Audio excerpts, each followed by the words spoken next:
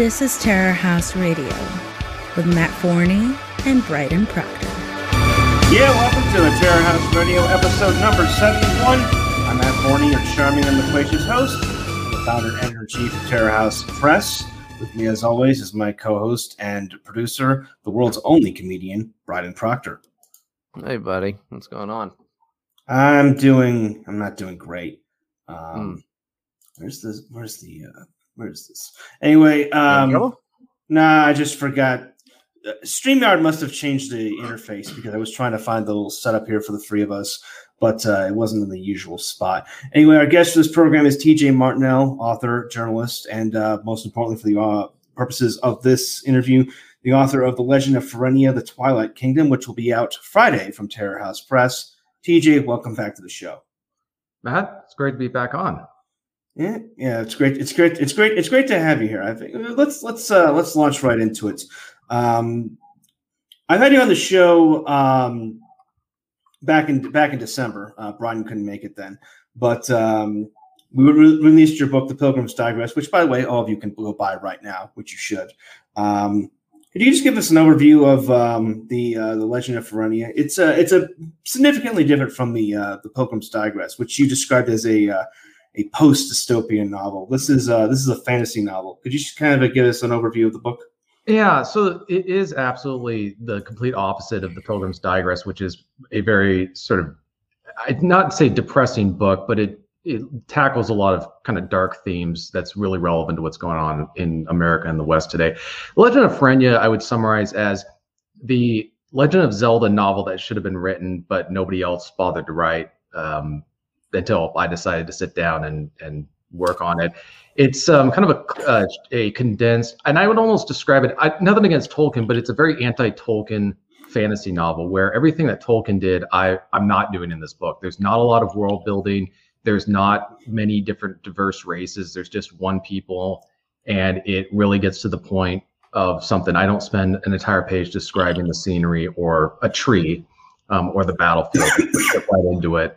And there's not a lot of there's no songs or poems or whatever. It's a pretty fast-paced novel. So it's not like, say, what is it? A Song of Ice and Fire, which, by the way, I'm not a fan of, but. Yeah, fantasy novels, and this may not be the case. Just when I was growing up, going to the bookstore, I would look at fantasy novels, and they'd be these 1,000-page tomes, and I'm thinking, I'm sure that there are people who read those books, but I just thought that's why one of the reasons I never wrote fantasy for a long time is because I just wasn't interested in spending hours of my time trying to come up with all these different exotic names for all these different races and essentially doing what everybody's been trying to do ever since Lord of the Rings came out, which is they're trying to do the exact same thing he did. The problem is that we're not medieval scholars and we don't speak Old English. And so he wasn't really writing a fantasy novel, in my opinion. He was writing a mythology. Most people should just stick to fantasy and keep it pretty basic, especially with the readership today. They don't have time to read a 1,000-page book. They're just not going to do that, and especially one that's slow paced. So that's why in this book it's very fast paced. There's not a lot of content where there's not action going on. I got a question though. If it's not a really long book, then how will everybody know that it's really good? I mean, that's the way I judge books is I'm like, well, that must be a really good book. Look at how long it is. That's why his favorite book is Infinite Jest. I thought it'd be War and Peace or Les Mis. Well, Les Mis has got all those cool songs in it. And it's like, was it? Victor Hugo was a great songwriter because he totally wrote that as a musical. I like the musical part of it. I mean, I don't really know much. Yeah, I love the artwork. It's exactly the kind of style that I was hoping Matt Lawrence would do for this. Yes, one. I just put the cover art up by Matt Lawrence at Matt Lawrence Art on Twitter. Go give him a follow. But yeah, it's interesting that you point that out because I was actually talking to him a couple of days ago about this, and I'm not really a fantasy or even really a genre guy. I like some of the. I like some works in that genre. I like Tolkien, obviously. You know, I like Philip K. Dick. One of my issues with fantasy is that there is too much backstory, and you kind of articulated what I felt about the whole thing with regards to everyone trying to rip off Tolkien. Tolkien was a medieval scholar. He was a medieval linguist, and the history of the Lord of the Rings is basically rooted in his experience. It's basically him reinterpreting, in many ways, European history in the fantasy realm, which and everyone else tries to imitate that. You know, I named A Song of Ice and Fire as an example, a really bad example of that. There was a comment on NPC, my posting career, the old forum years ago. Would you rather read a spy novel by someone who actually worked as a spy, or someone who has read a lot of spy novels? Right. There's a certain gravitas there. Conversely, would you rather read a fantasy novel by a medieval scholar like Tolkien, or someone who's just read a lot of fantasy novels? You know, you can tell the difference between the subject matter right there. Someone who's working with something they know from personal experience versus something someone who's just working from, cliches and stuff they've read in other works. Right. And I actually have not read very many, if any, fantasy novels since I was a kid.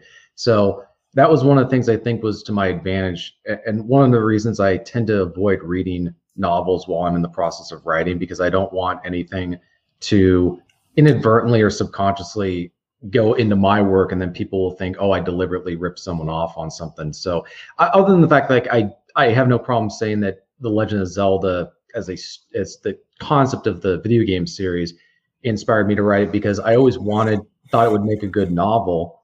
And the problem is with a lot of people is they tend to look at the series very autistically. They're like, oh, well, you got to include the dungeons and all stuff. It's like, no. You include the scenery, but what they are is this. It's kind of a coming of age story, or at least some of the classical versions of it. It's a coming of age story for a young man. And the other thing that I liked about the series that I can't remember who pointed it out, but they said it's not the traditional it's not a romantic story. This is not about a hero who's trying to get the girl. He's rescuing the girl, but that's sort of a byproduct of him saving the world and defeating the villain and that kind of thing. So that's what also is in this book, is the main character, Jed. He's not really trying to win over the girl. That's more of he's focused on something else, which is what I like, as opposed to the more traditional chivalrous tales where, rescuing thy fair maiden to prove one's worth to her, kind of from the Arthurian legends. That was this type of fantasy I was not looking to emulate. I didn't want it to be about, the boy proving himself to the girl that he was worthy of her. It was more of him proving that he was worthy of becoming a man. So that's what I liked about the Zelda concept that I wanted to translate into this book. And there's obviously parts that people might see some similarities to story structure, but it's not like I took any characters. Like, there's no one who's specifically based off of anything like that. It's just what made people enjoy that series. I want to take those concepts, those core concepts, and translate them into a book. So you say you don't read novels while you're writing your own books. So you're basically the Kurt Cobain of literature. I have no problem. No, I read novels. I just don't read them while I'm in the process of coming up. Because one of the issues I've had that I have to deal with is that every time I come up with a story idea, I have to make sure that I'm not thinking. It may seem like an original idea, but did I get that from somewhere else? And so I have to spend a lot of time taking out anything that might be from a cliche or whatever it is. And also I tend to imitate I don't want to say imitate, but I write different styles for different books. And so like The Pilgrim's Digress is totally different from anything I had written before that. As far as style, I tended to be more wordy with that one. I was trying to be understated. The Legend of Forenia, I tried to do something similar where I wanted it to be a little understated and allow the reader to kind of fill in the blanks on some stuff, and rather than trying to be very descriptive and very vivid with the imagery, kind of just throw stuff out there. And we're such a visually bombarded society that we don't need a lot of we don't need a lot of explanation for what something looks like anymore. Except for blind people. They still haven't figured it out. Well, that's what audiobooks are for, right? Yeah. Well, I mean, I'll circle back to what you said there, TJ, but to kind of clue the audience in, Kurt Cobain refused to listen to other people's music. There's actually one point where he ran screaming from a cafe because they were playing music. His logic was that if he started listening to other people's music, that would corrupt his own thoughts and make him unable to do the same thing. Yeah, it wasn't the heroin. It wasn't all the constant drug use or anything that might have fucked him up. I don't know. By the way, you know who else doesn't listen to a musician who doesn't listen to other people's music? Modern example, Chief Keef. Oh, interesting. Okay. Maybe he should because he's not very good at music. You take that back. Yeah, now to be fair, I don't read novels, but if I'm trying to write, for example, I'm working on another book that's a historical fiction murder mystery, but I'm trying to write it I'm trying to describe nature the same way Jack London did. So I study other people's novels to look at how they describe things or their writing and how they were able to do what I thought was a really good job of, he's describing the Klondike and all these different characters that are living in it. And then other novels that are more, I'd say outside of, I tend to not be very, how can I put it, like literary fiction. There's a different writing style with that. It tends to be more things happen to the character rather than them driving the plot. And my stories tend to be more character driven, where the person is the one responsible for the story moving forward. A author that comes to mind with that is Cormac McCarthy. His books, things tend to happen to the people in the books that there was that novel Atonement that I read years ago where I was trying to think of like what's the plot, and I thought, well, it's not really the characters don't do much, things just happen to them. They're not dry, nothing really happens. But yeah, modern books really don't have character arcs in that sense. It's just that the characters kind of do things and have things happen to them, and that's more or less it. Which I consider to be, not all cases, but in many cases, I consider that to be very effeminate, because that reflects a worldview of things happen to me rather than I make things happen. One of the frustrations I saw that got me into writing was I was seeing male characters in TV shows or in movies or in books where they were very unmanly. They weren't the type of men they weren't Clint Eastwood's type man. They weren't a John Wayne type character where they're trying to accomplish something. It's more of like, oh, something's happening to me, and let's process our emotions on that. I don't know. Could that be because, in modern life, I don't know exactly who you're talking about besides like Clint Eastwood. Could it be that it just kind of feels like that for every single person these days? I don't think things happen to people. I think life happens at people. And all you can do is go, hopefully that doesn't kill me, because it's horrible. It's a horrible existence. So maybe that's just the way people feel a lot of the time, is like, there's no fucking heroes. You try not to die every day. Well, that's actually a really interesting thing about there not being any heroes. I think that's one of the issues when I was writing this book, is I wanted it to be a non-traditional fantasy story. And in most cases, it's a hero saving people who are looking for a hero. But what happens when you've got a world where the people actually aren't looking for a hero and don't necessarily want to be saved? And that's one of the themes of this book, is that a recurring theme is, Kara, who's the young woman in the story, she's trying to save her people, but what she keeps coming across is that her people don't want to be saved. They aren't looking for salvation, even though they may pretend to be looking for someone to get them out of their troubles. But that kind of flipped the fantasies, tail on its head. Imagine somebody trying to rescue a kingdom, and that's the term Twilight Kingdom came from. Is this isn't a kingdom that's in a healthy condition and it's being threatened by an external force. It's kind of crumbling from within. And how do you process that? Well, right at the beginning of the novella, you already have the bad guy having basically won in almost all ways. He's conquered the entire land, and all he has left to do is just to track down this one girl and have her make him into a god. Like, it's basically over, aside from that one part. Yeah. Yeah. It was funny about the villain Grand Caliga. What I came up with for him was, so in the Pilgrim's Digress, for people who've read it, I didn't use anything directly from the Cromwellian England, but definitely the ending has a lot of similarities to what actually happened in after the English Civil War. With the villain in this book, I saw him as sort of like the if someone looked at Cromwell as a villain, what would they see him as? And this is kind of, there's hints of that as well, because it makes an effective archetype. He's this commoner who wasn't in the nobility. Through sheer willpower, he's made himself into this very successful general, leader of men. He's effectively conquered the kingdom. He's trying to destroy any last vestige of the monarchy in Forenia.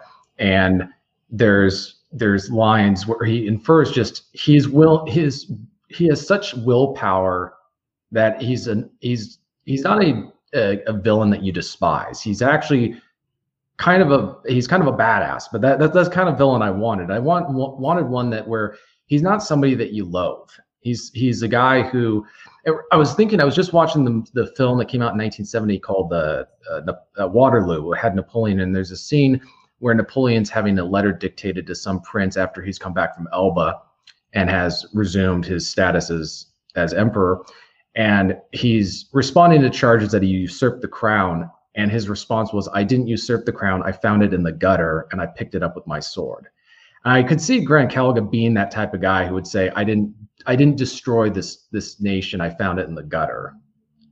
So that's where I didn't want, I see that a lot of people tend to write stories where the villains have no redeemable quality. And I think that's some mustache twirling. Yeah, I'm going to go kick some puppies into the creek. Yeah, exactly. It's like villains are, and especially in modern stories, they tend to just be one-dimensional because it makes it easy for people to understand. And then people get very uncomfortable with the idea that a villain might actually have some sort of I don't want to say redeemable qualities, but there's admirable things about someone. Even if they're a bad guy, there's still things about them that are worth noting. You know, Joe Biden. Say one good thing about our wonderful president. I'd say that I would never depict him. So this is where we're talking about stories that I would write. I would never write well, what's funny is there was that Generation Z warfare short story I wrote. That was inspired by Joe Biden. Like, I can see in reality in modern America where we have a president who is literally wheel carted out in his wheelchair on oxygen, gasping for breath, and everybody just hangs on every word he says because they're so mentally broken. I totally see that happening at some point where we have Congress is essentially held at a senior living center and everybody's getting their morphine drips while they're passing these crazy, insane laws. That'd fucking rule. I want to see that. That'd be hilarious. And redeeming aspects of Joe Biden. He's got good hair plugs. Yeah, he's got good hair plugs. I like when he does this. This is a new thing. I like that when he's doing this now. He likes trains. That's pretty cool. Yes. Oh, and he's an immortal vampire. That's pretty fucking great. I think that's cool too. That's actually this brings up an interesting thing that I've thought about, is that in traditional dystopian tales that we read about, like 1984 or A Brave New World or whatever, it's very interesting to see how people depict the bad guy, the bad government. Is they come off as being these physically strong, assertive, openly aggressive type people. But what we have, I think that's what a right-wing authoritarian government looks like. Is you have some sort of strong man, strong leader who's conveying physical strength, or just they're very open about what they are. Whereas what we have today is we have an authoritarian government that has Hunger Game aesthetics, where they all look like a bunch of goofballs, but they have the power to just shut stuff down and destroy people's lives at a moment's notice.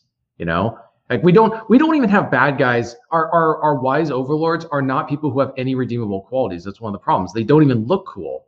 Like at least when people in some societies where they were being dominated, it's like, well, but there's something to admire about someone who dominates you through direct conquest or strength. Being conquered by Genghis Khan or Attila the Hun or something like that. There's something that's not nearly as disjointed as having Joe Biden get up and say you have to wear the mask if you're not vaxxed or something like that. There's something just repulsive to my soul of seeing people who are physically weak. Like we have people who are censoring us that are a bunch of obese, mentally broken, purple-haired HR ladies. Like these are the people that are ruling us, or at least, yeah. I try not to get depressed about, but that's the problem I have is when I see the leaders who are in charge. Like if I'm going to be subjugated to tyranny, I want it to be a tyranny that at least I respect from in a normal, healthy way. I don't. It's basically it's bio-Leninism. It's bio-Leninism. That's the term we use here. Yeah, I just think it's funny. If you're not. Why not have a? I think your internet's all fucked at the moment, actually. But why not look at it in the cool way of like, actually, we're ruled over by a bunch of demonic witches and stuff. That's kind of cool, right? It's like a spooky story. Yeah, well, if the witches didn't weigh 350 pounds. Witches always weigh 350 pounds. Have you seen Halloween decorations? Yeah, but have you seen? Yeah, good point. Have you seen? Have you Beth? Yeah, they're up there. Sorry, did I cut out? Yeah, you cut out for a second. Roboting. Yeah, I said, yeah, if you've seen the Roman Polanski's adaptation of Macbeth, the witches are all morbidly obese. Yeah, that's where I almost had to gouge my eyes out when my teacher was showing that in my high school Shakespeare or English class. We were doing Macbeth, and so they were showing the film adaptation. I'm like, you could have warned us. I'm almost scarred for life, saying nobody should ever be. The context is that the witches were also naked. Yeah, sorry, I forgot to mention that. If you haven't seen that film, just know there are parts that you fast forward or you cover your eyes. It's violence. It's visual violence against normal men. So, and they're old too. Yeah. If that didn't make it, if that helped make it worse. Yeah, I think the other thing is it's the patronization that I have a huge problem with as well. The mother-in-line style authoritarianism of I'm doing this to you because I care about you, as opposed to saying I don't care about you. I'm just doing this because I can and deal with it. Like that is far healthier for me to process. And I don't get nearly as upset if somebody just is like, yeah, we like controlling everything you do, and we do it because we want to make sure that you're not a threat to our power. That as a man, I can deal with that. At least it's honest. But on top of that, not only is it authoritarian, it's just they're dishonest with themselves, and they're dishonest. The ability of someone to just say such ridiculous stuff is, it's I don't know. I try to not watch the news too much, but being a reporter, that kind of creates problems. The term is mommy occupied government. Yes. It's essentially having the world's worst mother-in-law being genetically cloned. You know how they were like going to make super soldiers with Captain America? Somebody got the vial for the mother-in-law, monster and just created a whole bunch of them, and then they all went into government. You know who else went into government? I'm convinced it was what happened is in high school is there was the guy who wanted everything. He got the cute girl, and he's like, I'm going to go into business because I'm good at winning at stuff. And the guy who got his, got the wedgie, got his face shoved into the toilet, got picked on. He's like, I'm going to go into government. And now they're nerd-occupied government. Yes, the dorks and all the dweebs got into government, and where they don't have to compete. And then they just make all these little whiny, mealy mouth excuses for them to just micromanage every single part of our lives. And you just have to look at these people. It's not difficult to tell how many of them got made fun of in high school, and now it's revenge of the nerds through COVID. Anthony Fauci. Oh my gosh. That dude looks like a late stage USSR bureaucrat. Like you can tell as a kid he got shoved into a locker on an almost daily basis. This entire past year has basically been his revenge. Like he's just been, yes, finally I've gotten my revenge on the jocks and the sluts. Yeah. That sounds like a novel Annie Nowicki would write, is about an incel run government, right? But then it would have to be in the nonfiction section because it would be too accurate to what's going on. It's like they always, the nerds in charge, they're always shutting down, things like that cool people enjoy, like nightclubs and bars and whatnot. Sit at home all day on your computer. Like that's the nerd's idea of paradise. Yeah, that's what I came to the conclusion, is that our society's public policies regarding health are set by the most unhealthy, low energy losers imaginable. So for them to just be stuck at home all day, never going to the gym, never socially interacting, that's stuff that there's no loss to them, because they already don't get to see anybody anyways, because they just sit at their computer and rage against the world. And being able to, they want to make everyone else as unhealthy, as ugly, as miserable, and as isolated as they are without COVID restrictions. This is why I think a lot of people are dreading, at least in my region, they dread having the restrictions removed, because then not everyone else is like them. They can go outside, but these people are going to remain inside because they don't want to. They just can't. They chose their path, but if everyone's doing it, if everyone's broken just like them, then that makes them feel comfortable. Yeah, and they're totally divorced from the struggles of like normal people. I mean, I talked about this with Bryden. Have you seen like the current spate of like dirtbag leftists and so-called democratic socialists laughing about supply chain issues? Yes. Like, well, it's like, yeah, all these smug people who claim to be for the working man. It's like, oh, it's no big deal. You won't be able to buy toys for Christmas, Chud. And you got all these people over the past week who were like, oh, big deal, your supermarket doesn't have milk or meat. Those are treats. You don't need them. By the way, meat is a treat. That comes from the World Economic Forum. Yeah, It's very cool that democratic socialists are now giving us Klaus Schwab's talking points. Yeah, this is where rhetoric is going to become increasingly important, and I get really frustrated with people who have the power to do something about what's going on, but they are completely outgunned and outmaneuvered because they're delusional. They think that they are dealing with people who are well-intended. I keep hammering this point home in my region, the Pacific Northwest.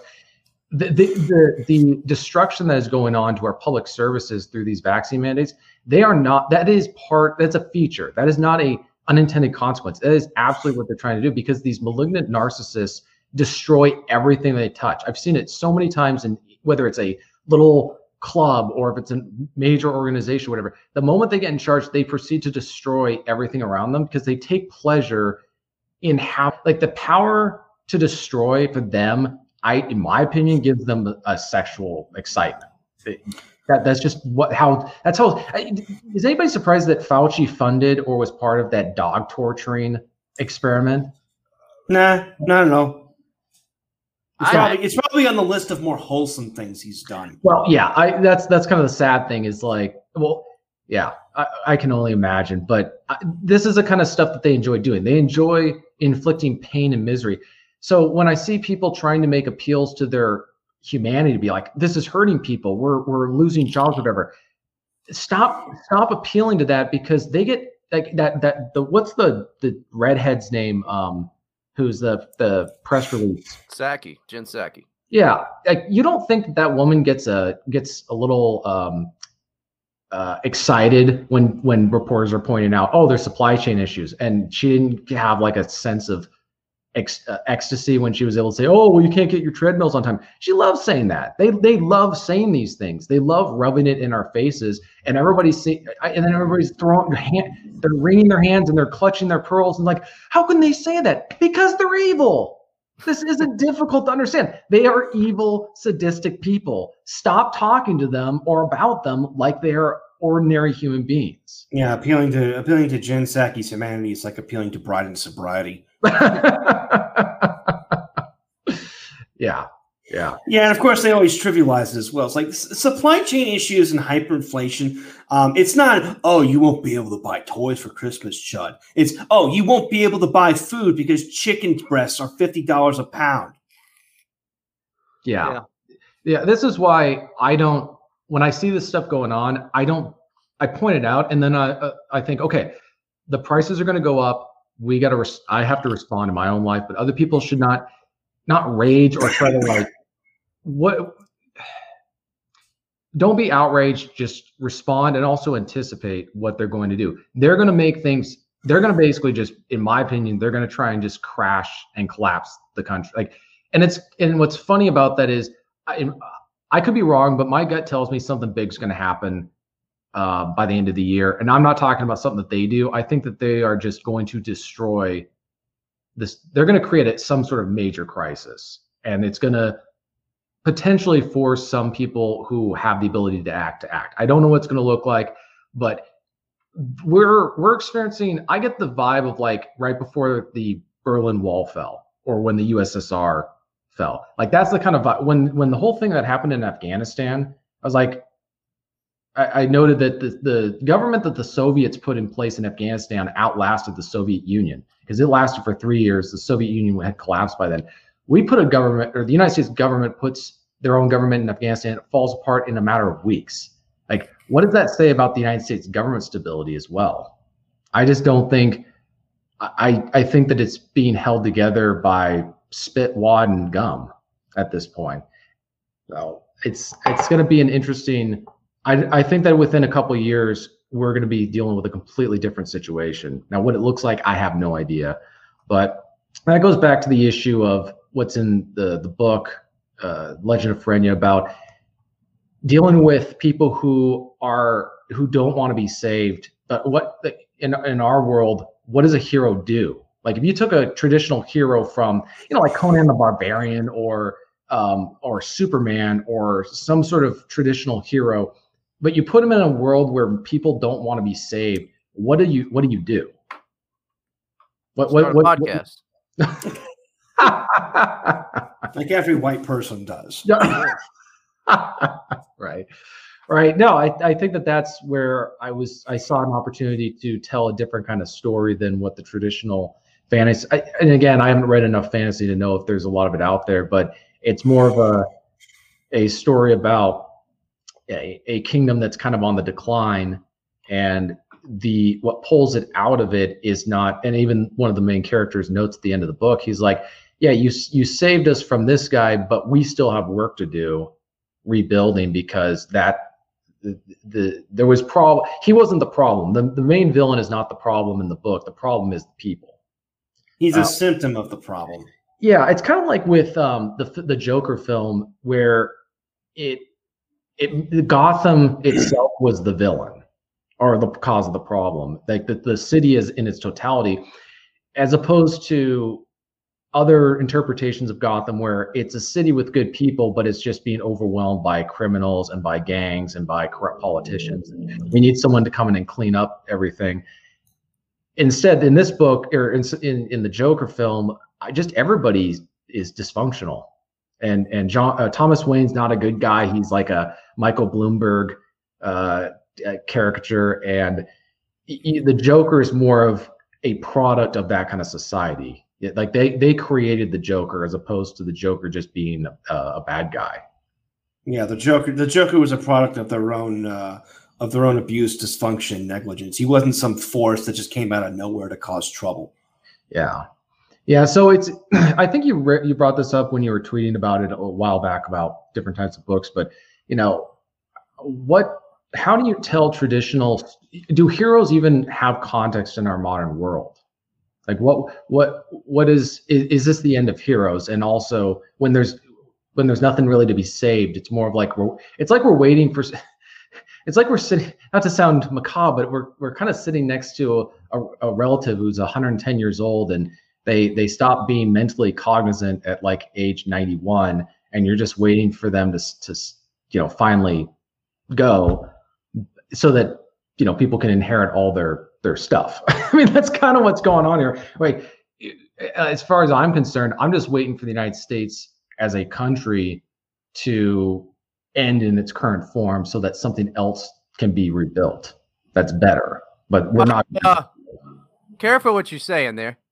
What do you mean? What do you mean? You want something maybe perhaps built back better? Is that what you're saying? Hey, but unlike his plan, mine actually costs something. See, I'm against build back better. I'm about build back higher. Just take a puff of weed before you start building. Yeah, those roads are going to be real high, apparently, from what I've heard. Yeah. I mean, to kind of play devil's advocate here, like to kind of circle back to what you said about Afghanistan, TJ. Maybe that was intentional as well. Like the idea of, well, first off, they left God knows how much military equipment there that the Taliban's not going to be able to use. Well, most of it anyway.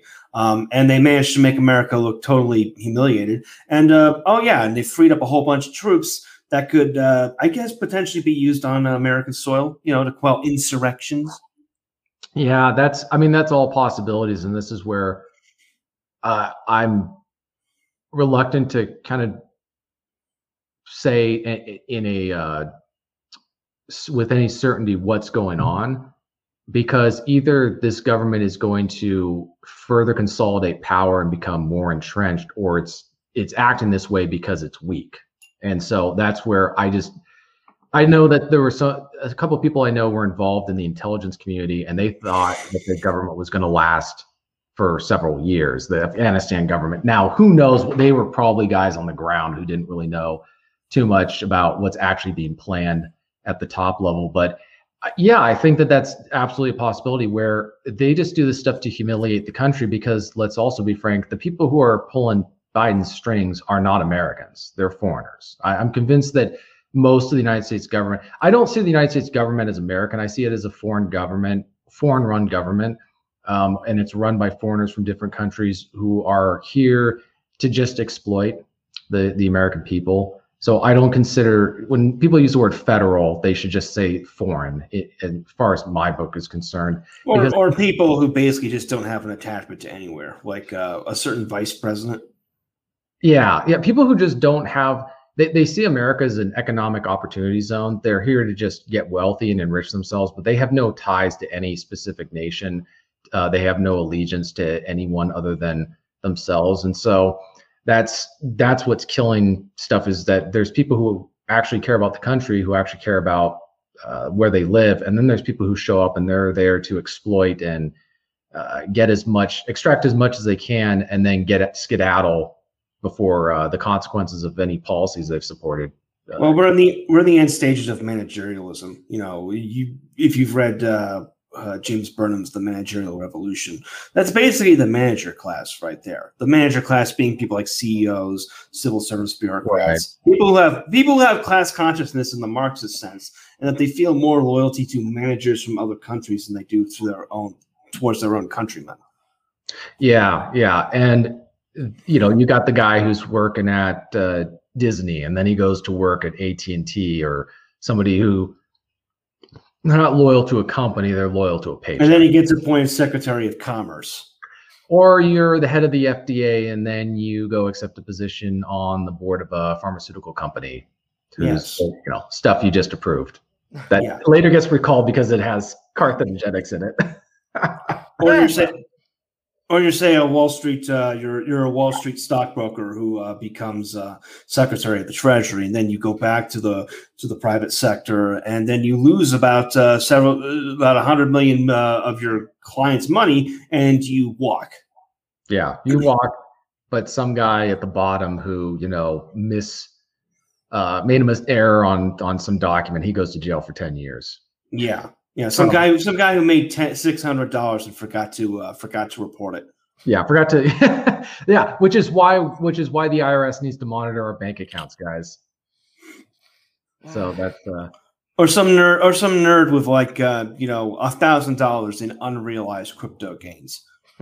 Yeah, that's going to be another interesting one. I don't have an opinion either way on cryptocurrencies. I've been watching it just with kind of from an outsider neutral perspective, but it's going to be interesting to see how that plays out, because it's been inevitable that the United States government is going to try to control crypto, and if it can't, because a lot of wealth is now in Bitcoin, they're going to want that wealth. They're going to want to. They're not just going to want to control it as a currency. They're going to want to get the wealth from people, and if they can't directly control the currency or get access to it, they're going to control people who own it.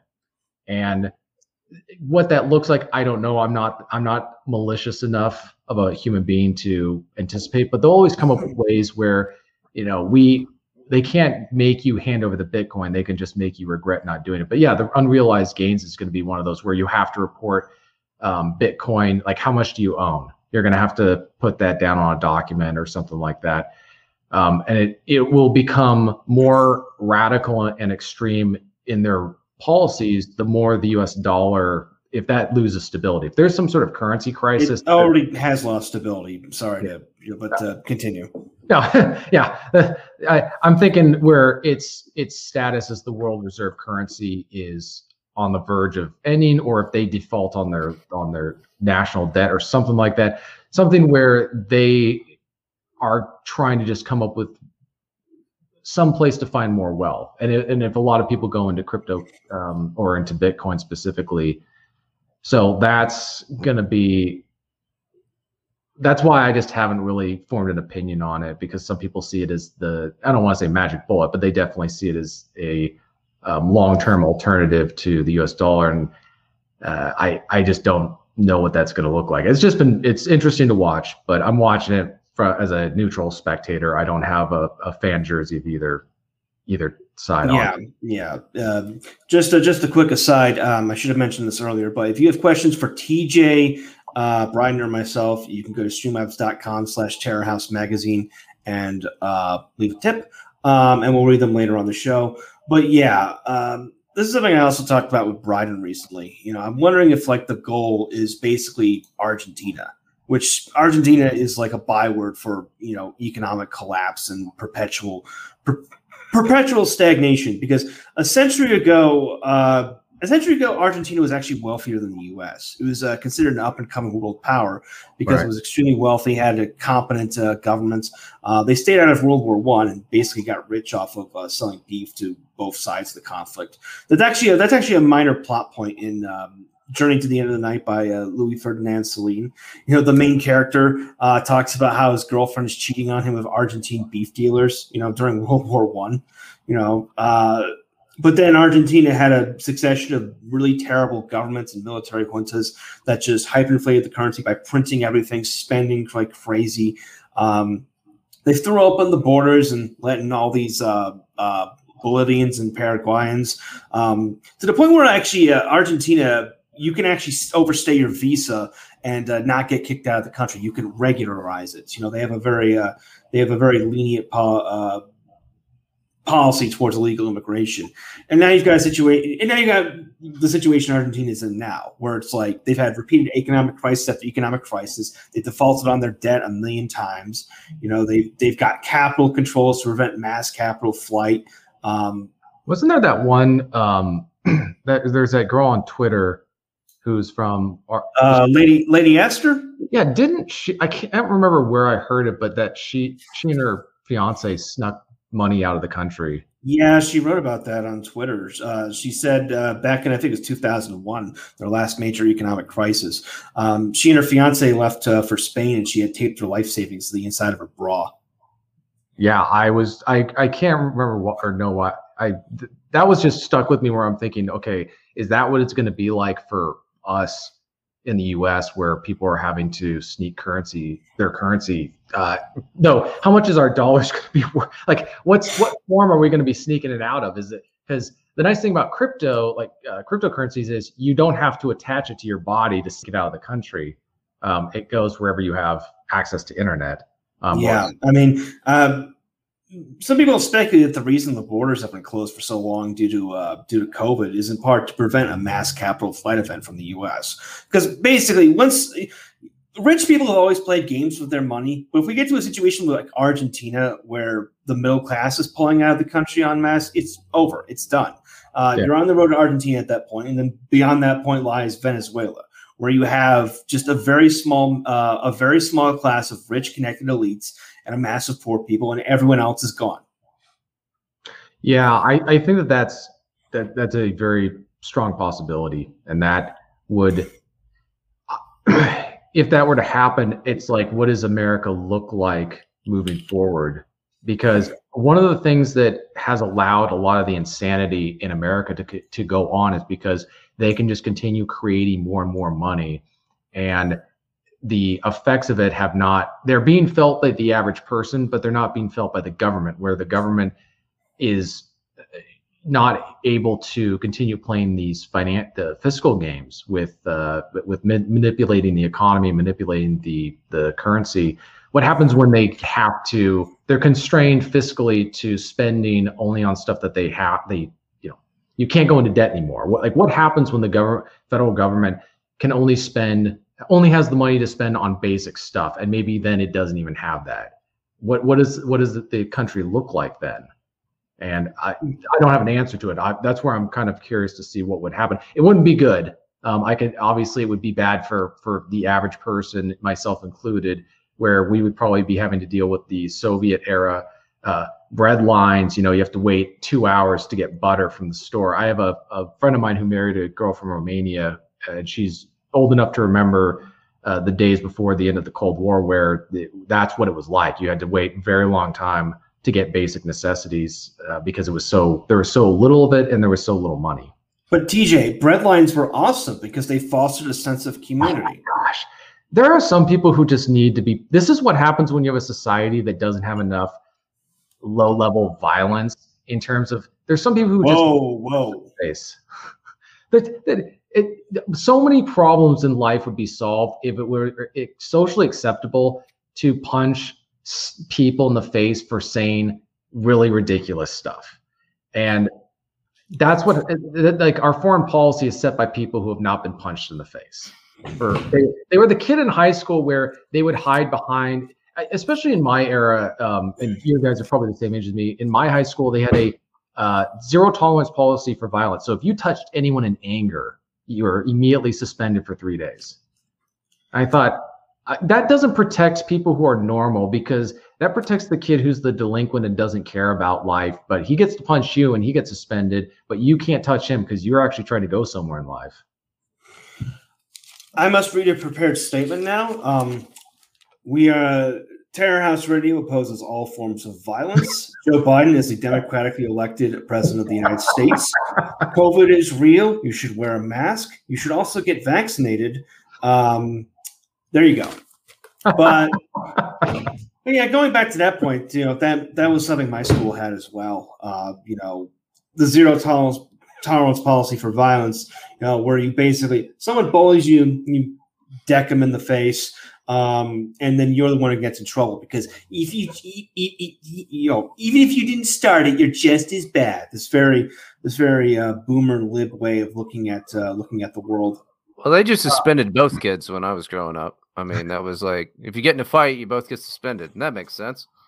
I don't want to put my kid under two circumstances. If he started a fight unjustly, and if he lost the fight, like, son, that's the only unacceptable thing that's going on. But I remember one time I had a kid that threw a rock at my face, and I went up and tackled him to the ground. He was just being a dick. So I go and tackle him on the ground, and I start smacking him in the face. And the recess teachers pull me off of him, and they start lecturing me about how, you're supposed to turn the other cheek and all that other kind of stuff. I was like, and I, of course, being a barrack room lawyer, said, well, it said when you're struck on the cheek, when someone slaps you, he threw a rock at me. I didn't, and it didn't hit me in the cheek. So, but that mindset of like freaking out when someone defends themselves. And I think that that's a good psychological test for people is, if you see two kids, one's bothering the other and harassing them, and then that kid turns around and smacks him in the face, what do you do? At what point do you intervene? If you're only intervening after a kid is asserting himself and standing up for himself, there's probably something screwed up with you. You find something threatening about someone setting healthy boundaries with another human being. No, it makes way more sense that if you got two kids fighting, that they both got to get into trouble. Because that's their formative years, and they've got to learn we've got rules that are You can't go around fighting. This isn't Nam. There are rules, right? I mean, you can't do that. You can't go around fighting people. There's laws. You're gonna get into trouble for that. So we teach kids, don't fucking fight. It's don't fight with each other. Why don't you call each other gay or something like that? But you can't hit each other. And I'm sorry, if a kid, it doesn't matter who starts it. If two kids get into a fight, those kids get suspended. If one kid just goes and pummels another kid, the first kid gets suspended. But you're not allowed to fight. These are formative years. We teach this because otherwise they start solving all their problems like that, and then they're never going to be able to be the manager at the McDonald's. They're going to be punching customers and shit. You're never going to be able to be a DoorDash driver with that kind of mentality. Right. You start punching people. Like it's no, it makes perfect sense. Like, I mean, we all need to go get the mid-level manager job at the Globo Homo Corps headquarters. Anywhere you work, unless you're a fucking boxing trainer, I don't think that you're allowed to, shouldn't hit people. I mean, it's like a basic thing that we teach people is like, hey, probably don't do that part of that. It's not even nice to scream at people, but definitely don't assault people because you get in all kinds of trouble for that. Yeah. Well, yeah, you shouldn't hit people. Yeah, like it seems except like if you're hit back. Thing.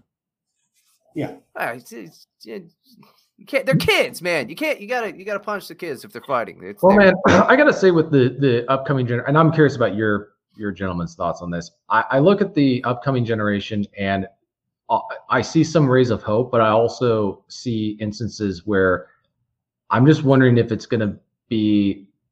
If this COVID stuff, this is where I'm, just noticing, is this how it's going to be for the rest of their lives, where they just never get out of this funk of we're going to sit and play video games and we're going to be online all the time and our lives are going to be lived virtually.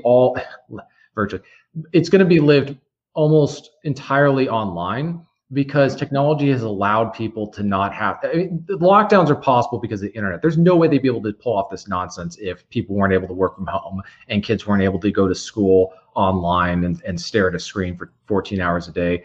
I just wonder what it's going to do to their social skills and the way that they view the world.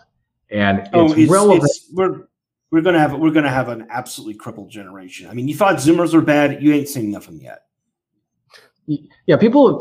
This is something I keep noticing. Is like with millennials. Yes, there's a lot of problems with our generation, and I self-identify as some other generation. I'm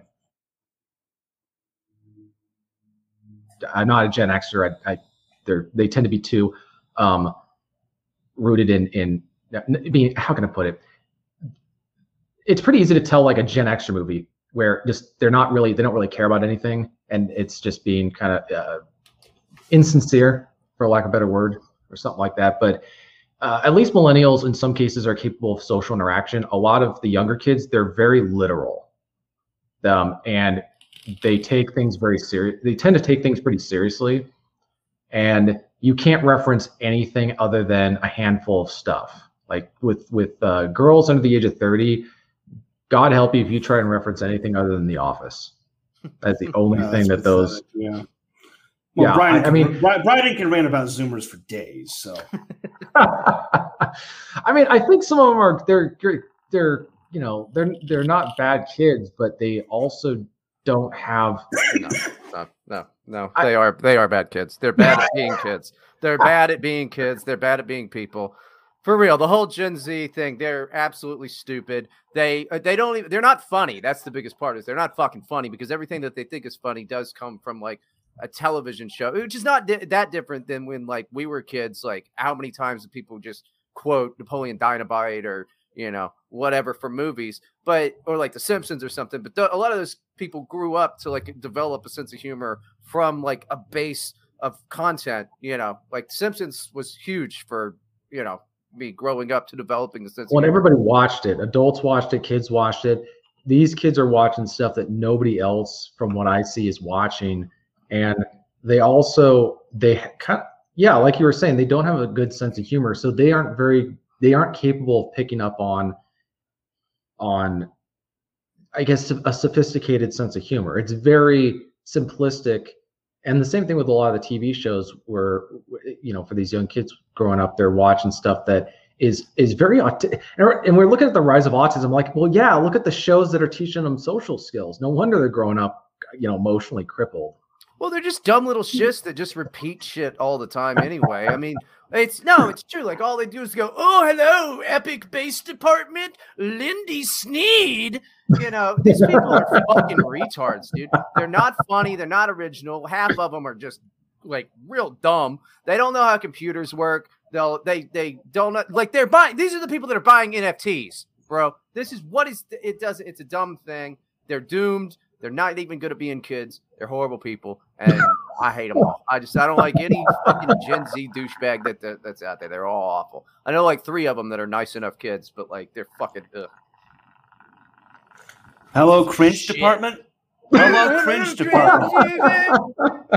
Lindy Sneed. Vibe check, you fucking retards.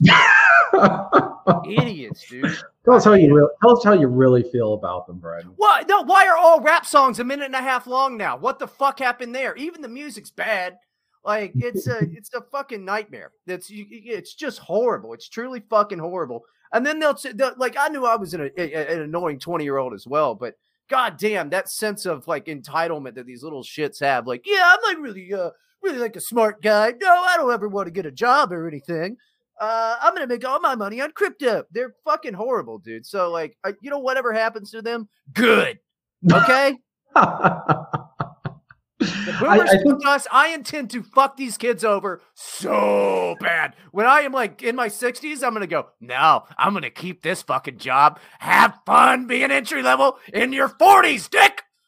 Well, the problem is that the boomers are still going to be around, and they're still going to be hoarding all the wealth and all the control. I was going to say, Brian, it's pretty optimistic to think you'll have a job. Yeah, the boomers are going to ship it over to some country and then complain about why they have to press 2 for English.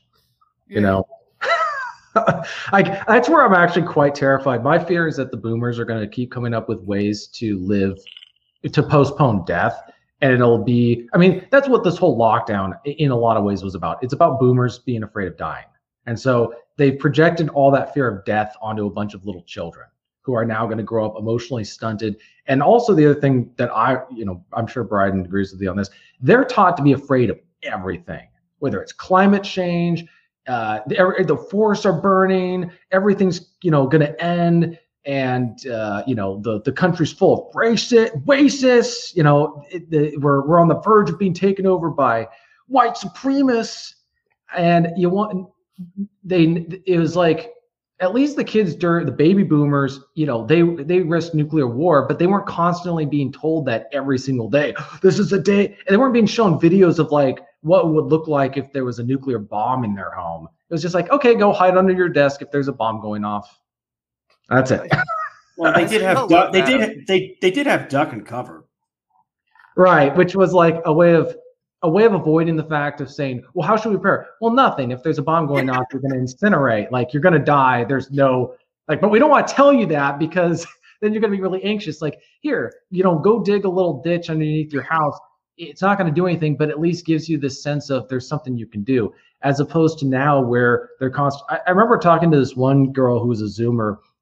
After the 2016, like the night of the 2016 election, she's watching, it wasn't her turn apparently. And she said, not ironically, she goes, well, that was our last chance to save the planet. Yeah. I was like, what? So imagine like all these kids who have all these anxieties about life, and then they get to go vote. See, that's where I'm like, what do you do? What do you do with that? I don't know. They got to figure it out. That's the thing. They got to figure it out. Listen, there's so many things to be anxious for, death being one of them. I mean, that's a huge thing. But you got to figure. Oh my God. What did you say when she said that was our last chance to save the planet? Did you trip her when she tried to walk up the stairs after that? Like, how did you? There's no way I wouldn't have just hawked a loogie right in her eye and be like, oh, well, idiot. Like, what do you do to that? Roll your eyes, maybe? Well, and also, is this generation going to be readers? Are they actually going to read books? And what kind of books are they going to want to read? Theory, TJ, theory. That's what they read. Or young adult novels. Young adult novels. Yeah, because I noticed a lot of these kids have moved from, back in the early 2010s, it was blogs were the big thing. Everybody was blogging and everybody was reading blogs, and then it switched over to podcasts, and now it's switched over to live streaming. Every kid I know under 20 consumes a significant amount of content by watching live streams of people who are either playing video games or they're talking about something or whatever it is. And then everybody wants to go be a YouTube influencer. Like that's their career goal. Like every girl wants to go have her OnlyFans account and her TikTok channel. Yeah. And then we wonder. Brian talked about that. About a couple months ago, he founded apartments in his area that boasted the building having a podcast studio. Yeah. Oh, yeah. I think I caught that one. And then there was an entire house at one point where it was just full of these YouTubers. Like that's all. It was a house just packed full of content. Was it is that what it's called? Influencers or something like that? I think influencers, content creators. Yeah, I think you have to get paid to be an influencer. I think influencers like hawk products on their Instagram and just take pictures of like their butts and stuff. But like content creators is like basically anybody. So like you keep saying like, oh yeah, all these kids watch these live streams or listen to these podcasts. None of mine, they don't. Not a single one of them. I won't allow it. I don't allow it. If I find out somebody's 20, they're fucking banned. I don't have time. Don't trust anyone. Don't trust anyone under 20, right? Yeah, dude. Well, 30 actually. My rule is if you're under the age of 25, your brain's not fully fucking developed, and you can come back in a few goddamn years, and maybe you'll know what the fuck I'm talking about. And by that time, I'll have changed the rules. So, it's just the age gap matters. Age gap lives matter. Yeah, it's just I don't know. It's I wouldn't spend too much time worrying about what these kids are going to be like. I mean, we can already tell that they're going to be fucking horrible. Half the people our age are pretty fucking horrible, but these kids don't have a damn chance in the world. And that's fine when all the dams break or whatever, because everybody just has a gender studies degree or some HR crap or hotel management shit, and they're working for the Chi-Coms. That's fine. I don't care. I don't live near a dam. Fuck it. We're probably gonna have a shortage of plumbers in like 10 years. Maybe. Well, anybody who tells their kid to be a plumber or an electrician or some of these trade jobs, they're basically just they're setting their kid up for success without having to do anything. Just say go into plumbing. I remember this was a couple of years ago, I saw like handwritten signs on the side of the road saying like entry-level electrician, hire immediately, $45 an hour, full time. It's like, so this is what really frustrates me is every idiot told their kid to go to college and pursue their dreams, and their dreams always involve getting a worthless degree that they can't do anything with, and then they take it out on people like me by voting for totalitarian communist nonsense. So that's I don't worry about it. I just am thinking, okay, these people are going to vote a certain way that's going to affect me. So how do I avoid that? But also at some point, this is a fantasy novel that's coming out, and it does deal with some of the stuff that's happening in modern America. But if I'm going to write about a fiction that's taking place now, what is it about? Because I want to write a novel at some point about the millennial generation, what we went through, kind of like how, not to say it's going to be of the same quality or scope or ambition, but F. Scott Fitzgerald wrote his book, This Side of Paradise, that was looking at the lost generation. So I was thinking, I don't know if anybody's written, to my knowledge, maybe I haven't come across it, but I haven't seen a novel that really looks at the millennial generation from a millennial perspective. Most of it, and specifically from a non-leftist perspective, most of it is boomer spurgs trying to make fun of millennials, which is rainbow parties, jenkum, butt chugging. Right. I find it so, the boomers to me are what the Zoomers are to Bryden. Like that's how I feel. Probably more so because they, at least with Zoomer, like we didn't raise the Zoomers, right? Brian did not raise any of these Zoomers going. The Boomers raised. How do you know that? Oh, okay. Sorry, I was making some assumptions here, but to my knowledge, none of us raised any of them. But Boomers absolutely raised the millennials, and then they get to go. The same ones who told their daughter to take out $100,000 in student loans is making fun of them for wanting to have student loan debt forgiven or something like that. So, but going back to the novel, I'm looking at that, but it's thinking, you know, how do we, like, what do we do as writers right now? Like, what period of history are we going through? Is there a lost generation? Is there what's the narrative going to be? And I think that's really what's going on here is a confusion over narratives, because a lot of people are living in a 1980s Reagan era narrative on a lot of stuff. And good times. Oh, the music was better. Yeah. But no, well, I got a title for you. I got a title for your book. Two Financial Crashes, the story of social media. And or Two Financial Crashes, an avocado toast love story. And it could just be about how pretty much everybody, even the people that worked to have good jobs and all that, still got fucked over and are just kind of counting on it all to get fucking up. You know, even the rich people were like, I guess I'll put it into crypto. And then the other people, like the poor people, were like, I'm going to count on communism. So the millennials are all kinds of fucked up. We had a bunch of financial crashes and we weren't taught very well. And we're kind of just retarded from the internet. Two financial crashes.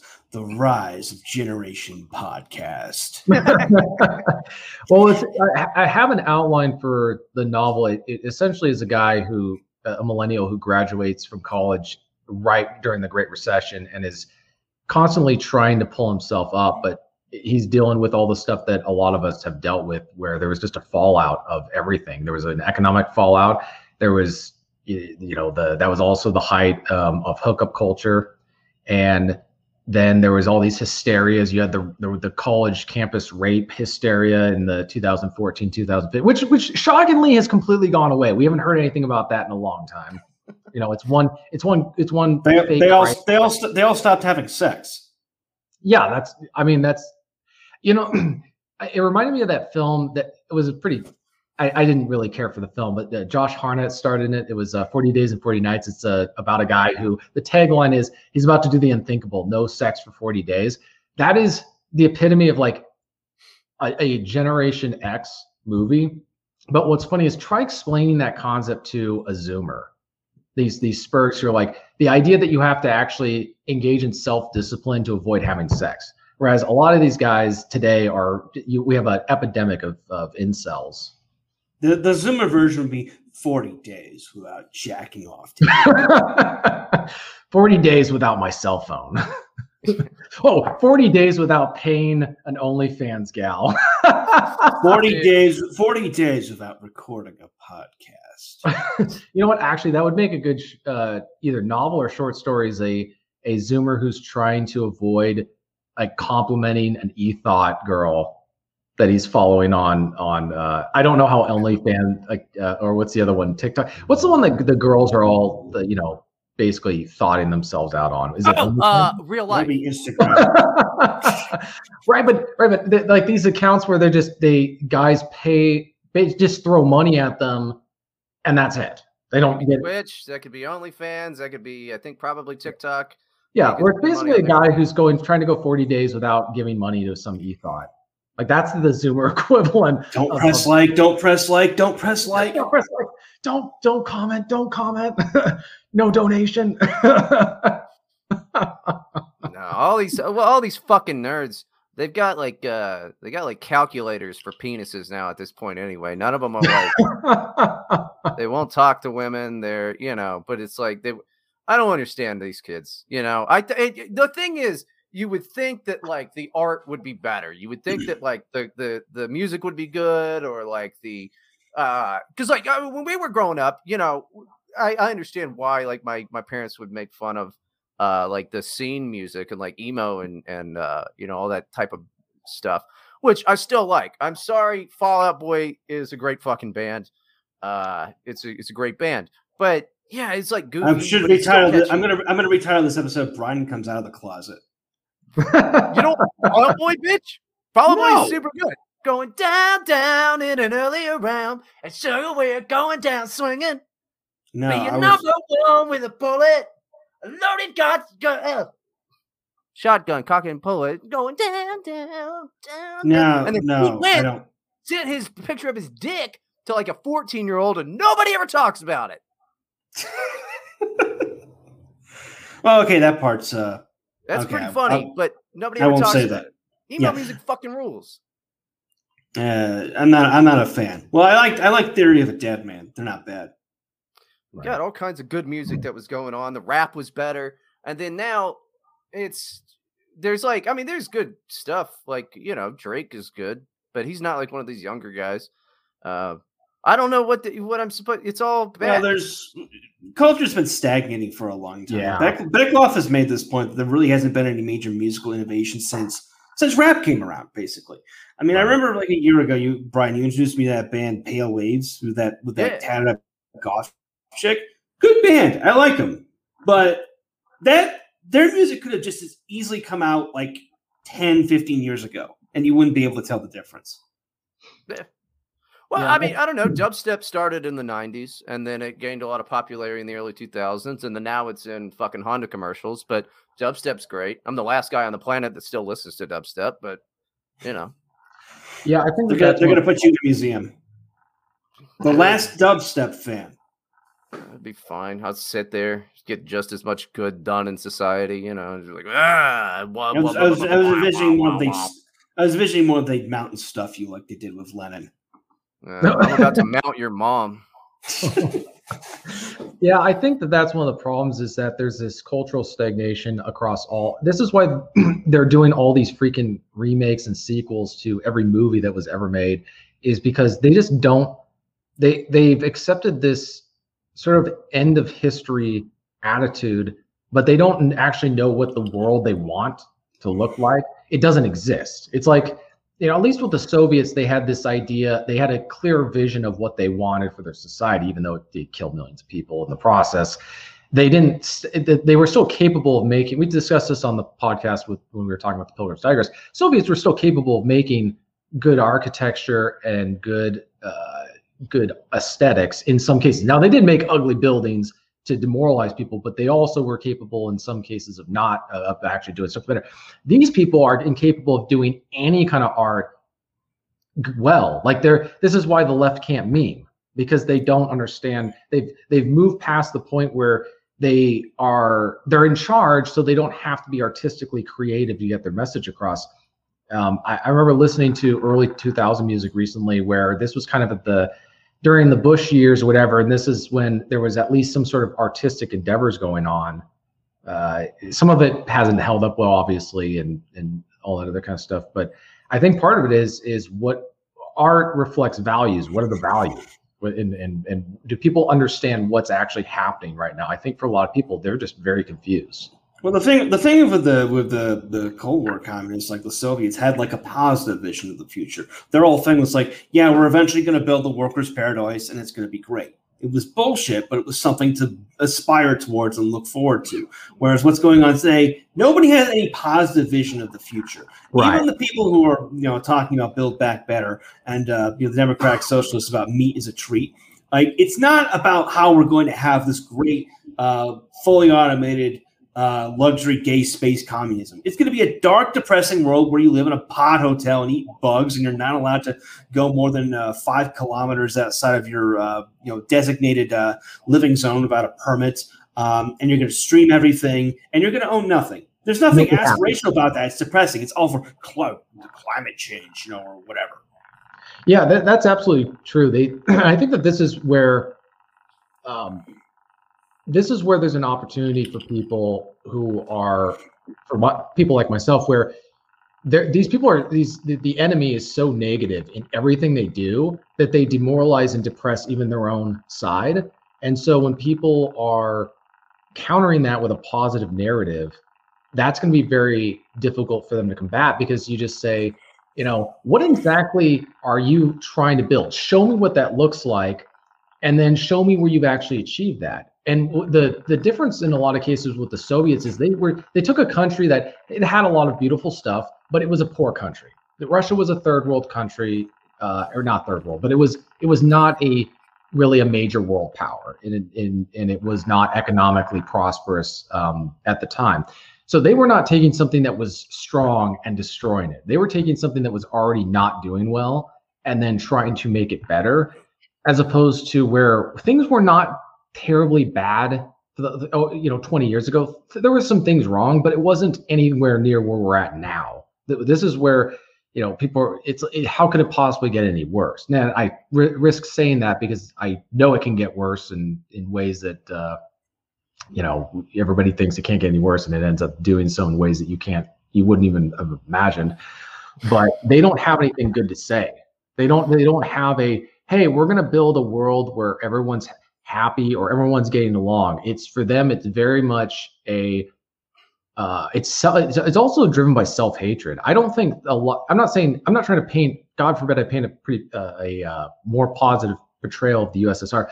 I don't think it was necessarily driven or led by men who hated themselves, but the people who run this nation and who are charged in every stratum of society, they hate themselves. And it's reflected in how they do their art, their architecture, and the public policies that they set. They do this stuff because they hate themselves.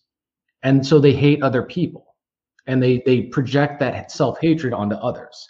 So it's an Ouroboros of living. Okay, yeah. Two things. One, I fucking hate myself and I hate other people, and I'm not a fucking live shit asshole. They've got some other type of problem going on, because I'm like, taxes, that's ridiculous. We ought to just privatize everything, and that'd be at least a step in the right direction. That's going to come with all kinds of problems, but at least it'd be one thing down. But I think that they don't have to have this positive vision, because they can use it in their rhetoric to say, like, well, we have to clamp down and become more aggressive because things are this bad, and like, look at how bad it is. That's why we have to welcome authoritarianism and all of that. It's just used in their stupid rhetoric of like, we must sacrifice because things are this bad. So you keep them all depressed and alarmed and anxious and all of that. They use that. They use that as, see, clearly everything's awful. We don't want to feel this way forever. Anything would be better than this. That's why we have to, I don't know, bathrooms and toy aisles and shit. Right. I think the issue is they also demoralize their own side to the point where, like, what is there to believe in or care about? It really is begging the question of, like, why do they even want to live? Like, that's a question I would put to some of these people. If you feel this way, like, what makes you want to live? Because there's a problem everywhere. There's a crisis everywhere. This is never going to get solved. We have 2 years left to save the planet. 2 years later, we have 5 years to save the planet. It's just a continuous, the rhetoric is very apocalyptic we have 30 seconds to save the planet. Yeah, they have it's very religious. It's an apocalyptic narrative of, like, and that's what's interesting is they're talking about how they're going to build a better world, but they're talking about it like this is the end of our lives. Like, this is the end. They're just scaring people into doing what they want, man. I don't think there's like a big psychological thing that should be studied. It's just, this is what bullies do, is they just scare people into doing what they want. They scare stupid people into, and on top of that, most of the people, besides your like far left types, in general, like, the ones that like just vote the Democrat way and are just like, and I am a suburban mom and all of that shit. They support these things because, one, it doesn't really affect them, or at least yet, and two, it's just a way to show that they're very smart and compassionate. So I don't know. I don't think these people are particularly demoralized by this. I think this is just their damn life, and they're fucking happy with it. As happy as they're gonna be. I mean, there's something, relatable about being a miserable fucking cunt. But again, none of these people are funny, so I don't know what their outlet is besides being a fucking bully. Yeah, I think the best way to combat this stuff, and I'm not talking about in any kind of organized, oh, we're gonna fight, we're gonna take this country back, man, boomer, boomer, boomer.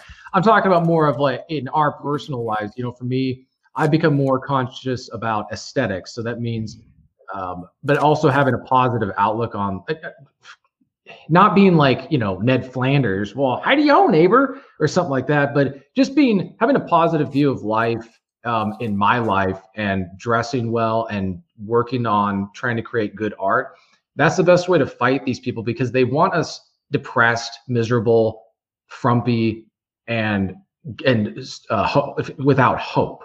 And I kind of think about it where I imagine there's one short story I want to write where there's this guy who's locked up in some sort of like concentration camp, and the guards are miserable, but the guy is he's found some way to just like see it all as a big joke.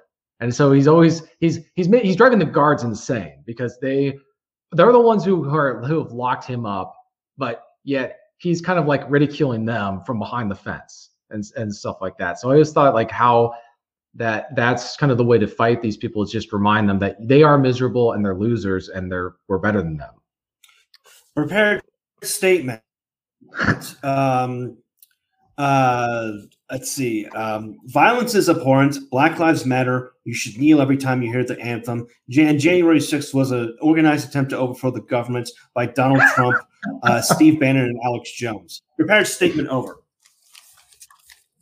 And that's my statement. Well, I'm obvious. I really am like very much against violence. Like I am. I think. More so than most people. I'm against like anybody doing anything besides sitting in a chair and smoking cigarettes and fucking dying. But like why would you do anything else?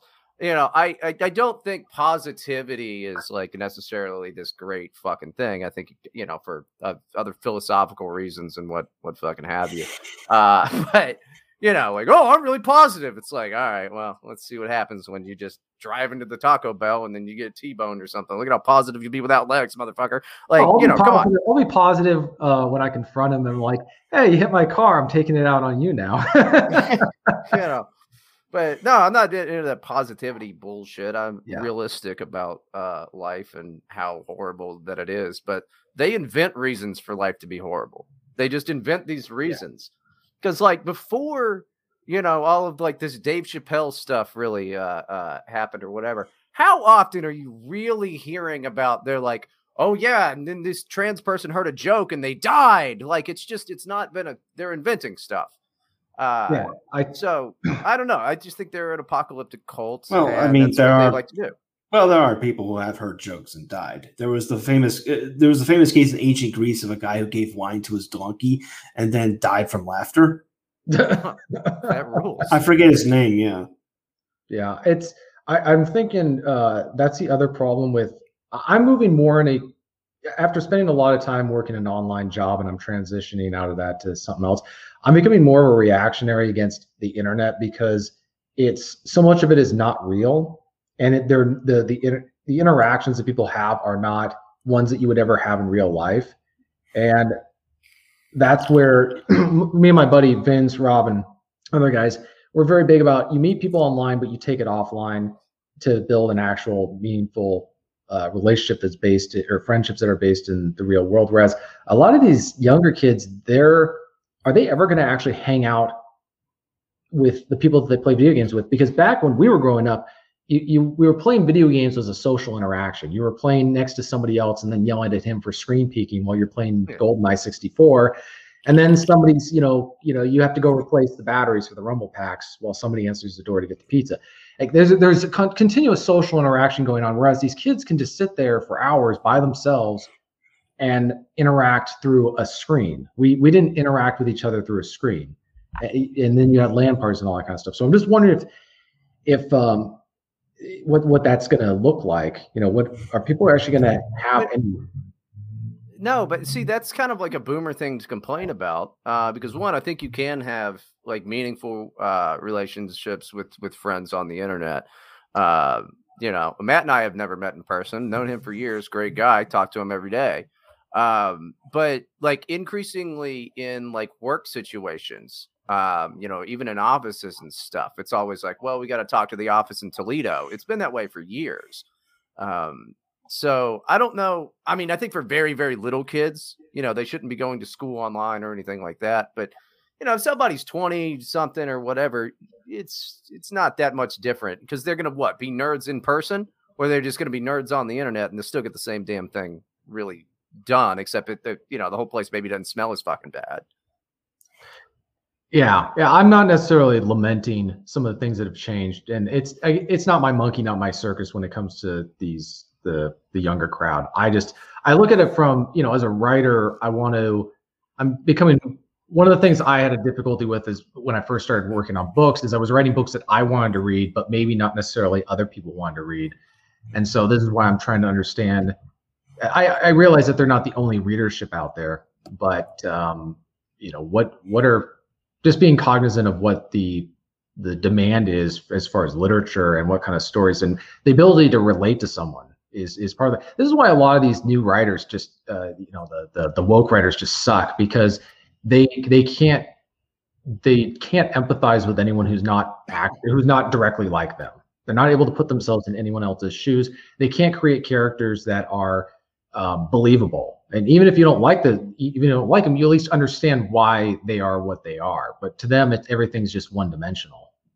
Well, it's because everything is a political message. Every single thing that they're doing is a political message. And because of the ideology / religion, cult, whatever you want to fucking call it, that they subscribe to, it's a violation of that if they were to write something outside of that. Like even writing a villain that's like, says the N-word or something like that. They, of course, can't do that. They've got to find new ways to make that guy look terrible, which are the same stale. They just throw in a Hollywood Nazi or something like that. But, they can't write a particularly bad antagonist. They can't, because if it's a political thing, like they have to live it. They're very devout, or at least, outwardly seems to be. It's almost like they took, I wrote that essay a couple years ago for Terror House magazine about why Protestants struggle with literature. And I think it's the exact same issue for them, is everything has to go back to their gospel. That has to explicitly contain their gospel message. It can't just be art for its own sake. It has to promote the religion and the tenets of the faith in a way that there's no mistaking it. And that you see that with a lot of Protestant literature is they aren't able to be very subtle about stuff, or things can't be implicit. It has to be like, I remember one time there was some radio show where this guy was interviewing somebody who worked at Disney, and was, they were discussing whether there was religious, undertones in some of the movies. And the guy I think he was being quite literal when he said, well, why didn't this character say the sinner's prayer? And he's like, because they're in a country where that wasn't around at the time. Like what? Like what? I remember I almost stopped my car. I was like, did I just hear what I actually heard? But that's for these people, is every interaction, every art, every piece of art, the architecture, everything has to contain the message.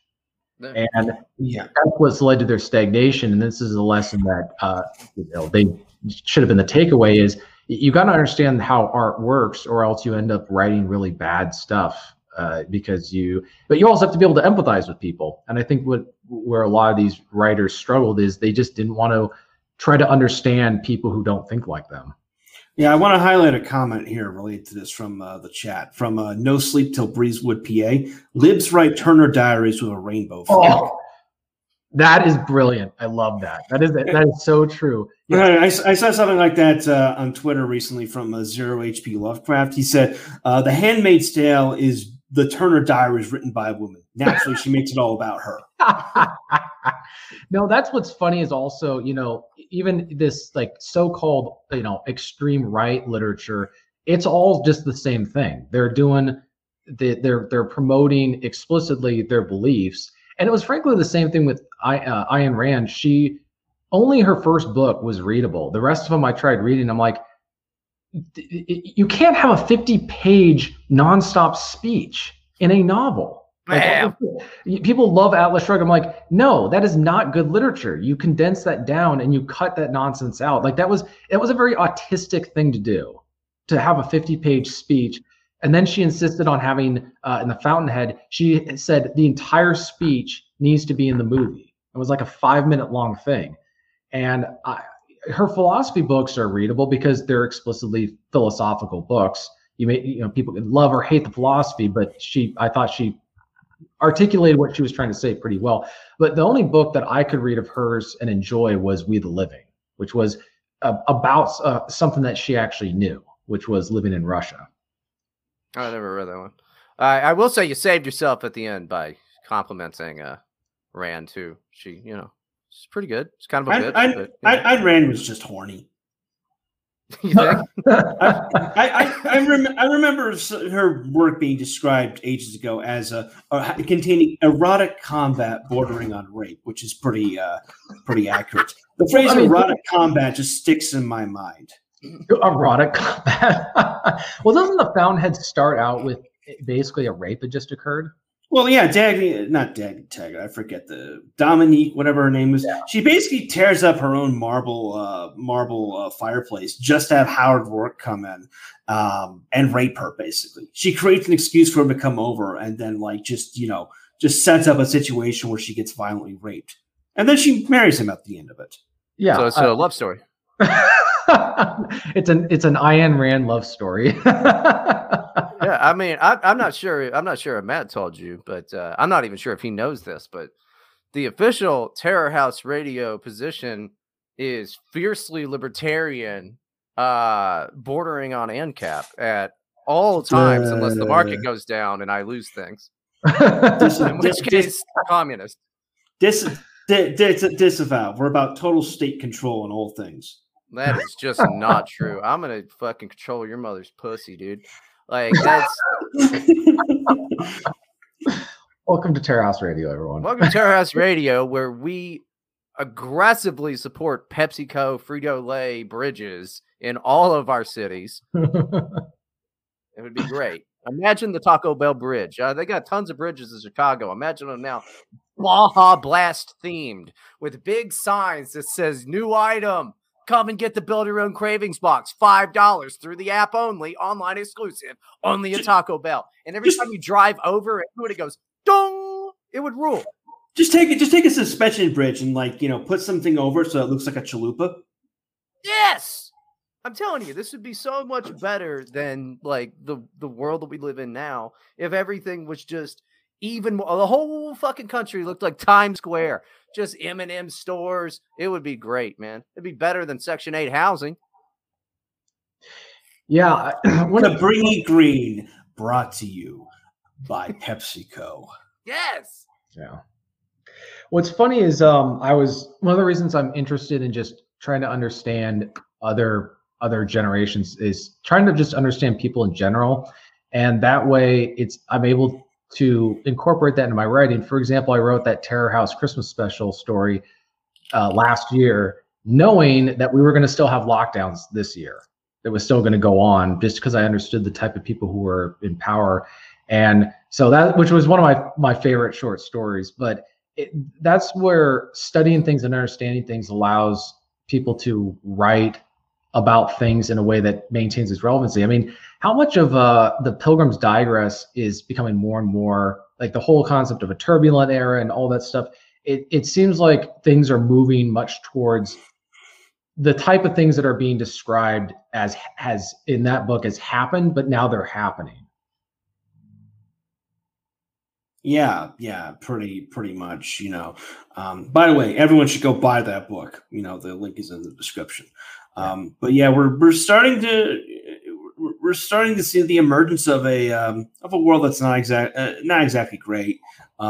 We're starting to see the mentality of the characters in the Pilgrim's Digress just kind of emerge in real life. Yeah, what's also been fascinating I have a short story that's a prequel to the Pilgrim's Digress coming out where in a couple days that looks at our current situation, and I just started taking out words and inserting other words, and it still made sense. And I'm not going to spoil it because people need to read the short story when it comes out. But one of the things that I did in Pilgrim's Digress was take things that are already going on now, and it's just you remove a word and you put another word in, and it actually makes more sense than it did before, because that's the corruption of our language that's going on. Is they say a word, but what they're actually talking about is something else. But that's how they engage in deception and deceit, is because when someone says we're protecting our democracy, what they really mean is something else. They don't really mean a democracy. Or when someone says we're inclusive, that doesn't mean we include everyone, because if you don't think exactly like them, you're excluded. They're referring to something else. Or they say, we need to end white supremacy. That word, that concept, that term has a specific definition that also changes continuously to fit with whoever they don't like. But people get hung up on the actual traditional definition of these things, as opposed to looking at how these words are being used as weapons to control people. Well, it's worse than just that, man. Even on like just the day-to-day level, your average fucking idiot Gen Z dork zagat motherfucker is saying shit like, "Oh shit, honey, that's bussin'," and like, I'm glad you brought that up. I still don't understand what bus. I don't understand what that means. What does it mean? I don't know. Apparently, it just means good, but I'm pretty sure that it's bussin, bussin'. I believe that it came from busting, as in coming, is the only thing I can think of. But apparently, it just means good. Like, oh, I'm bussin'. So it's from the same school of vocabulary as dick appointment. I don't know what that is, but sure, yeah. It's a booty call, basically. It's, I didn't know. Okay. Do Zoomers? I didn't realize that the Zoomers actually have any interaction with the opposite sex without a smartphone. So how does a booty call work? Well, I mean, listen, like, it's not everywhere that's like that, or everyone that's like that. There's just a huge online culture of these people are awful. But they're like talking about lockdowns and stuff. I'm in Florida. That's not the fucking case here. We don't do that shit. And I'm in Mexico. God willing, we won't again. Yeah. I'm in Mexico. Same here. Yeah, so it's not universal. I mean, and like this, I still see kids running around together, riding bicycles and doing all that annoying shit in the middle of the fucking road. I wish they would just go lock down, do that goddamn school on the internet. I don't give a shit about their future.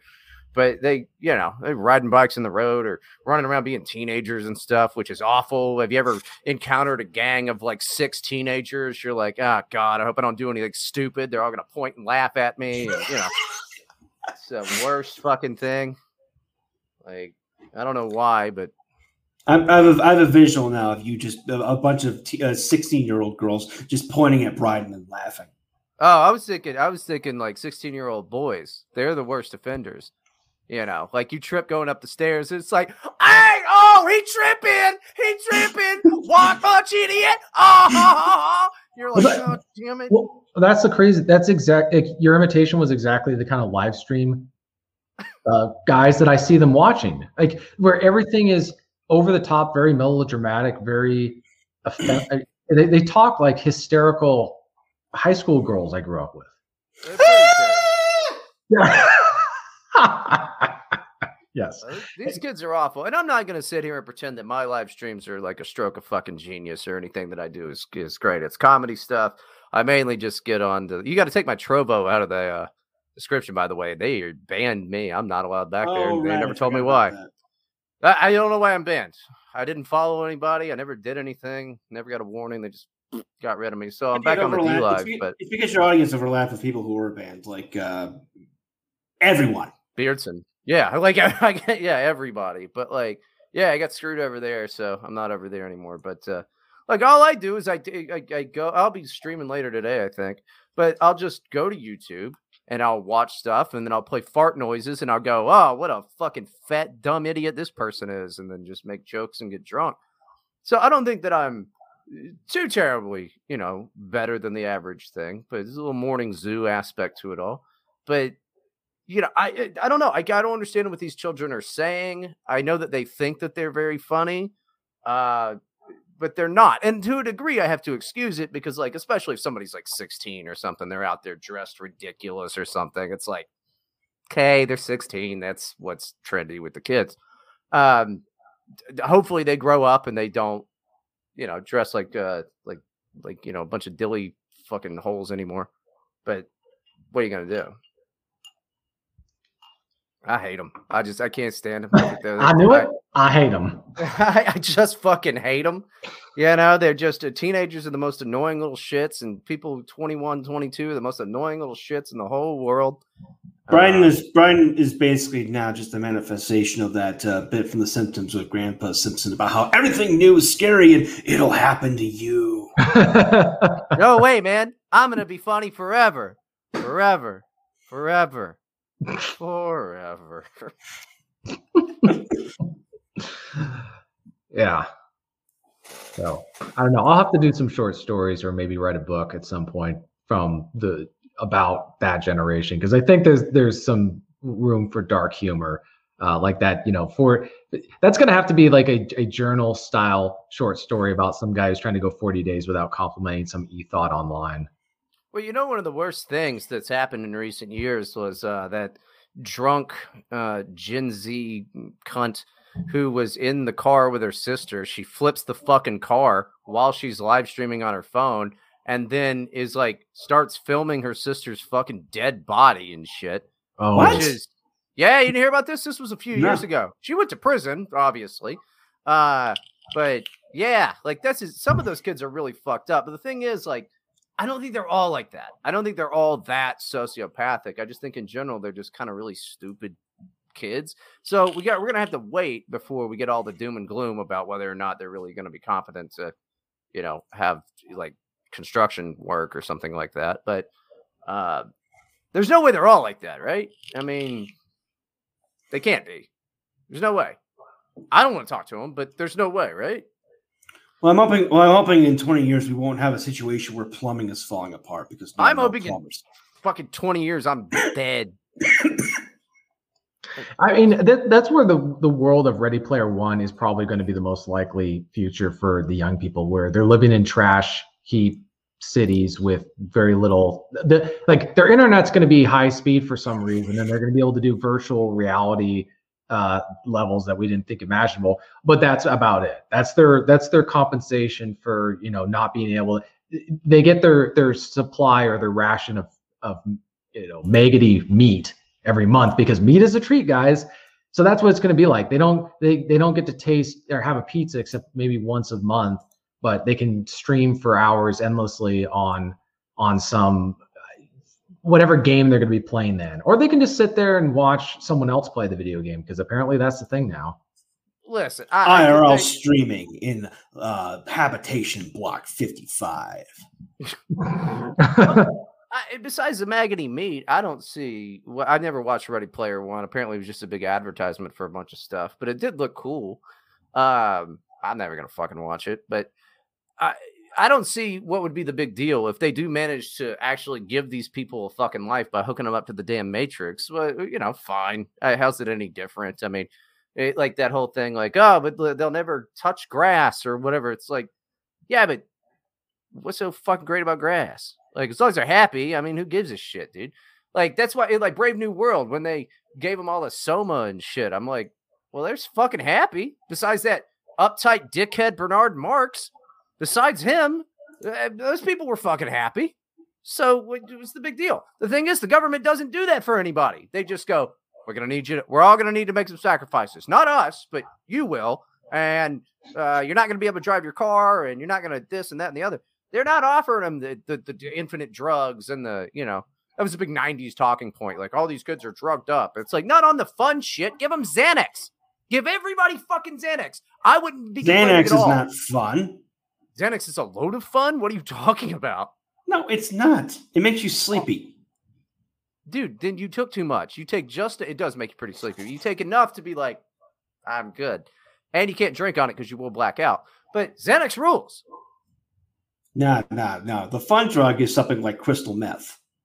No, dude. You get delirious and weird and then sick. It's not good. Like, you just awake for too long. That's awesome. Nah. Yeah, that's awesome. Nah, I don't want to be awake. Right now, for instance, I'd rather not be awake. But can't sleep. I already slept. Your body only lets you sleep so much. You know. Oppression. That's the new oppression, right? I got it. I got to highlight another comment from the chat from No Sleep Till Breeze with PA. Demand a better dystopia. State mandated heroin. Yes. Well, I mean, they're forcing everybody in my state to take, they're trying to get everyone to take the jab, and now they have safe heroin injection sites. Just self-identify as a homeless person. You'll get all the free heroin that you want. Wait, they don't seriously give you free heroin. You have to bring your heroin there, right? Oh, that's that's the next step, man. That's the next step. That heroin may be bad. We're going to give you clean heroin. That sounds great. I'm just saying, if we're going to have a government, can it do something good? The only thing I've asked, where's my fucking phone? The only thing I've asked, besides lie to me better, because the government doesn't do that. The media doesn't do that. I've wanted them to lie to me better. Don't give me these half-bit lies. Give me actual believable lies. They never do. But also, the big thing, all the Biden administration has to do for me to go, you know what? This despite everything, this is a success. Stop the goddamn spam calls, the 8 a day that every person gets. That should be a bipartisan thing. They should be able to get done somehow. Don't know how to do it. Stop is that. Really a big issue now? Yeah, it's huge. I'm constantly getting spam calls. It's like all the time, every day, all the time, several a day. Every person's dealing with this shit. Sorry, TJ, I complained about this before. TJ, you tell him, because he doesn't believe me.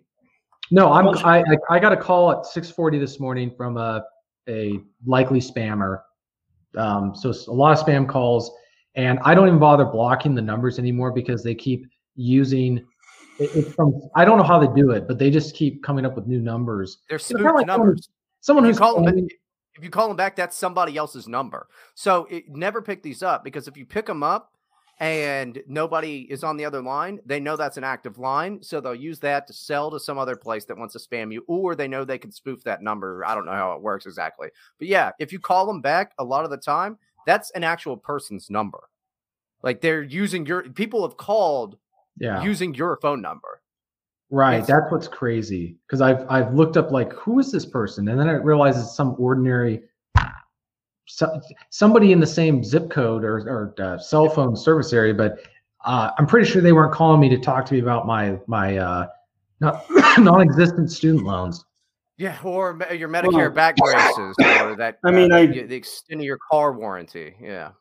I mean, the joke going right now is that Biden is just speed running the Bush administration. I guess it's appropriate that we also have spam calls again. Yeah, I feel like we've gone back to where my gut tells me that there was a trajectory that this country was going to go on, and Trump made a small turn off the highway onto a side road for a little bit. It's still moving in the same direction as that road, but we took a small side. We took a little bit of drive in the countryside, and that was enough to freak them all out. So now we're back on the highway, but this is where it was always supposed to go. And this is why you see guys like W, who back when we were growing up, he was the most hated. He was a fascist, he was a Nazi, and now he's a total shrill for the globalists. And he's, dumping all these people under the bus on 9/11, saying, "Oh, well, the terrorists are the same as those people on January 6th and all that kind of stuff." Like, they were all. It was all a game as to who was going to be driving the car in terms of running the country, but it was going to be going down the same road at the same speed to the same destination, which is where we are today. Yeah, we're in. I don't want to say hell world because that's an annoying overused chapo meme, but it's basically that. We've recircled back to the early odds, except things are just shittier and lamer. Everything's dumb. Everyone's poor. The world sucks. Everyone's hypersensitive. The airport mentality, TSA mentality, has been brought to every stage of public life. Yes. Well, you know what's funny? I was getting on a plane. I just flew back from California, and when I was going through the TSA at the Sacramento airport, they just started waving people through. They look at your driver's license. They didn't even bother looking at my boarding pass. And then when we were going through security, they're like, "Leave your shoes on." I think that now TSA has been around for a lot longer, but I just wonder if at some point people are going to get exhausted doing this everywhere. I mean, in King County, which is the county that Seattle Metro's in, They now have vaccine passports. If you want to go to a Starbucks, you have to show your papers. And how frustrated are all these people? And people, some retard on Twitter was like, oh, well, 84% of them are vaccinated, so it's not a problem. It's a problem when you forget your papers and then you can't go get coffee. That's like having to have your driver's license to do anything or an ID to do anything. It means that you are profoundly inconvenienced if you lose it. In their defense, just because I am a voter ID guy, you do need your license to do a lot of stuff. And, I'm a pretty big advocate of got your keys, cell phone, and wallet. But none of that shit is medical. And it's my concern, okay, if you have to have this specific medical thing, well, how do you know I don't have fucking leprosy? Huh? Like, we got to make sure I don't have fucking, that, or like AIDS or a cold for that matter. Nobody likes. Speaking of AIDS, isn't it ironic that, during the AIDS epidemic, people who are dying of a completely avoidable disease were being celebrated as these martyrs, and we need to spend millions of dollars to figure out how to cure something that people can avoid just by not screwing each other in deviant ways. And then that's all good and beautiful. But I mean, if somebody pays someone else to go cough in their face, 1,000 men to cough in their face and they die from COVID, are we going to throw them a parade? Are we going to have a COVID awareness concert where some guy who intentionally got COVID is going to be seen as some sort of hero? If that was happening, that would be awesome. Oh, you know what? That is another short story. Dennis Prager said he intentionally caught COVID. That's what I so infuriating, because back when I was in high school, I was having a debate with another journalism, high school newspaper student. Boo! That's two things: high schooler and journalist. We got to end all high school newspapers in this country. There's nothing good going on there. I guarantee it. Yeah.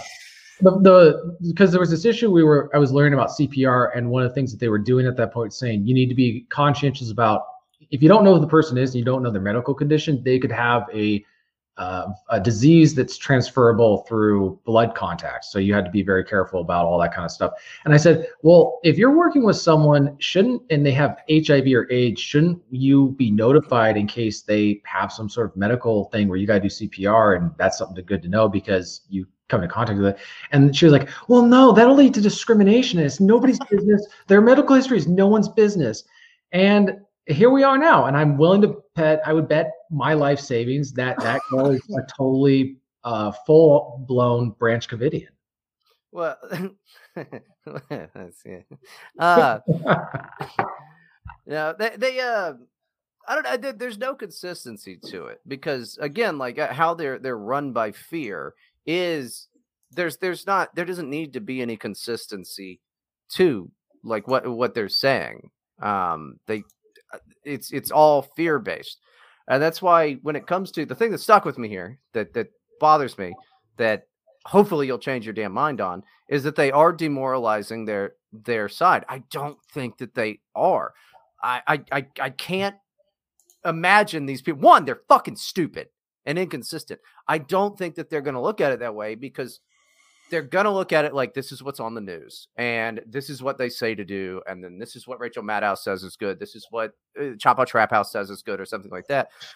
They're not critical thinking people. Not that I'm a genius. I'm a fucking alcoholic who just calls shit gay on the internet all the time. Okay. So I'm not a genius, but I know that probably let's not open these doors to, we should need to know your medical history.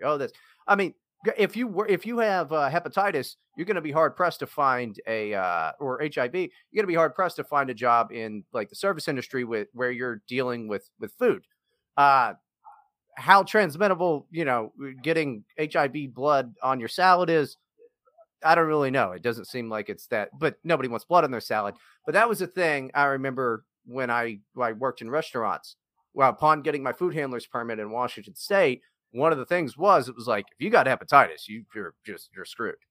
They didn't say anything about HIV, but they said like, no, if you got hepatitis C, you're not going to work here. Yeah.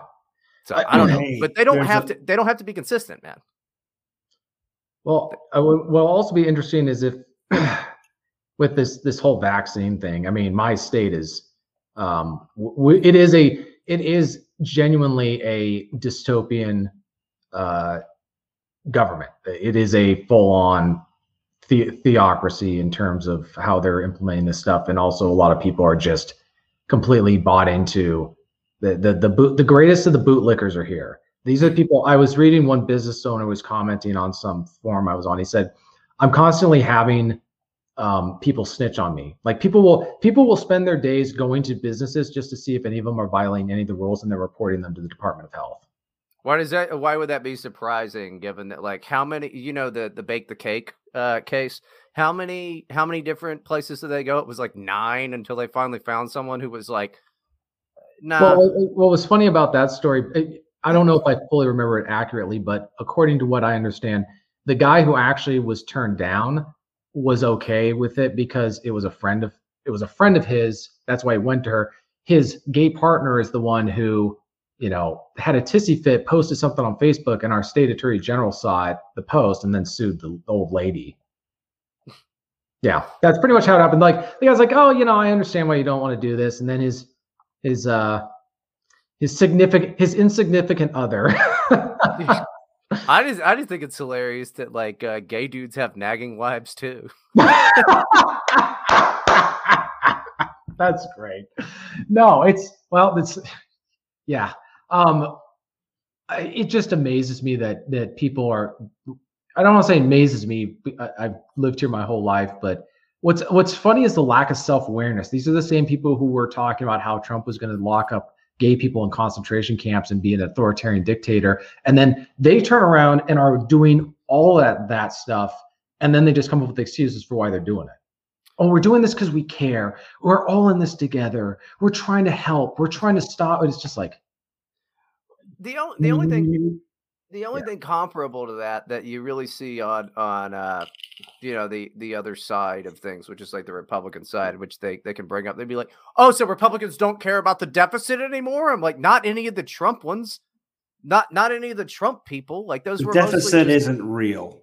Well, it fucking is, and we've been over this, Matt. I'm not fucking having a conversation with you again right now about how money's fucking real. So it's too close to the end here for me to teach you about fucking economics again.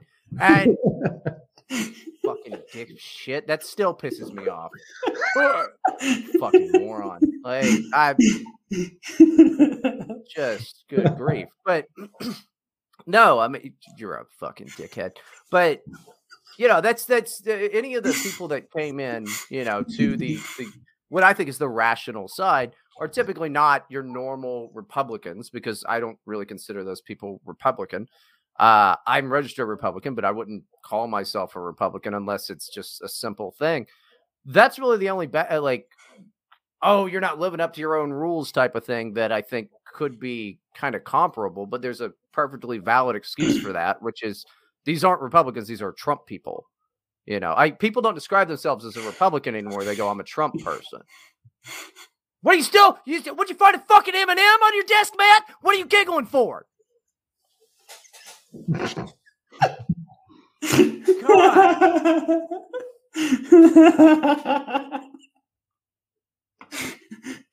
Matt, look. Skittles. Ooh, giggle, giggle. Oh, giggle, giggle, Matt. Oh, giggle, giggle, Matt. Here comes the airplane. You're the towers. Ooh. Skittles, man. You're just making it worse. My camera's all fucked up. It's got to focus. It's not doing it. God damn it. It's like a zoomer, right? Can't focus. Damn kids. No, I don't care. The more wrinkles these are not age wrinkles. These are not crow's feet. These are not laugh lines. These are every time I meet a Gen Z person, I get another wrinkle in my skin. These are just lines of determined hatred for all of fucking any 20-year-old on the planet. Dumb little piece of shit. I swear to God. Matt, too. Matt's a spiritual fucking Gen Z piece of shit. Oh, really? Yeah. He's like, money's not real, and never told a joke in his life. It's fucking horrible. Money's a social construct. Yeah. Oh, my God. I I didn't say that, Bryden. I can look into your dumb fucking eyes. Like your eyes are like a snow globe of just like that says equality in them, and like just some type of fucking Fauci-eyed idiot. Fucking Janet Yellen idiot. Fucking Jerome Powell motherfucker over there. You just making shit up in your stupid head. You don't know anything about anything. You just stick to history and writing books so you don't ever talk about money again. Speaking of money, probably should wind down the show because A, it's been a couple of hours, and B, I actually have to go to work. So, TJ, anything else you'd like to add?